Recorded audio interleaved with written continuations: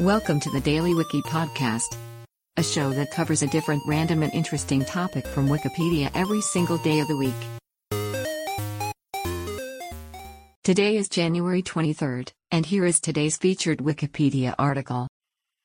Gigantorhynchus orchsea. Gigantorhynchus is a genus of thorny-headed worms that parasitize marsupials, anteaters, and possibly baboons by attaching themselves to the intestines using their hook-covered proboscis. The life cycle includes the larval stage and an intermediate host such as termites. In addition to the proboscis, the body is characterized by pseudosegmentation, filiform limnaci, and ellipsoid testes.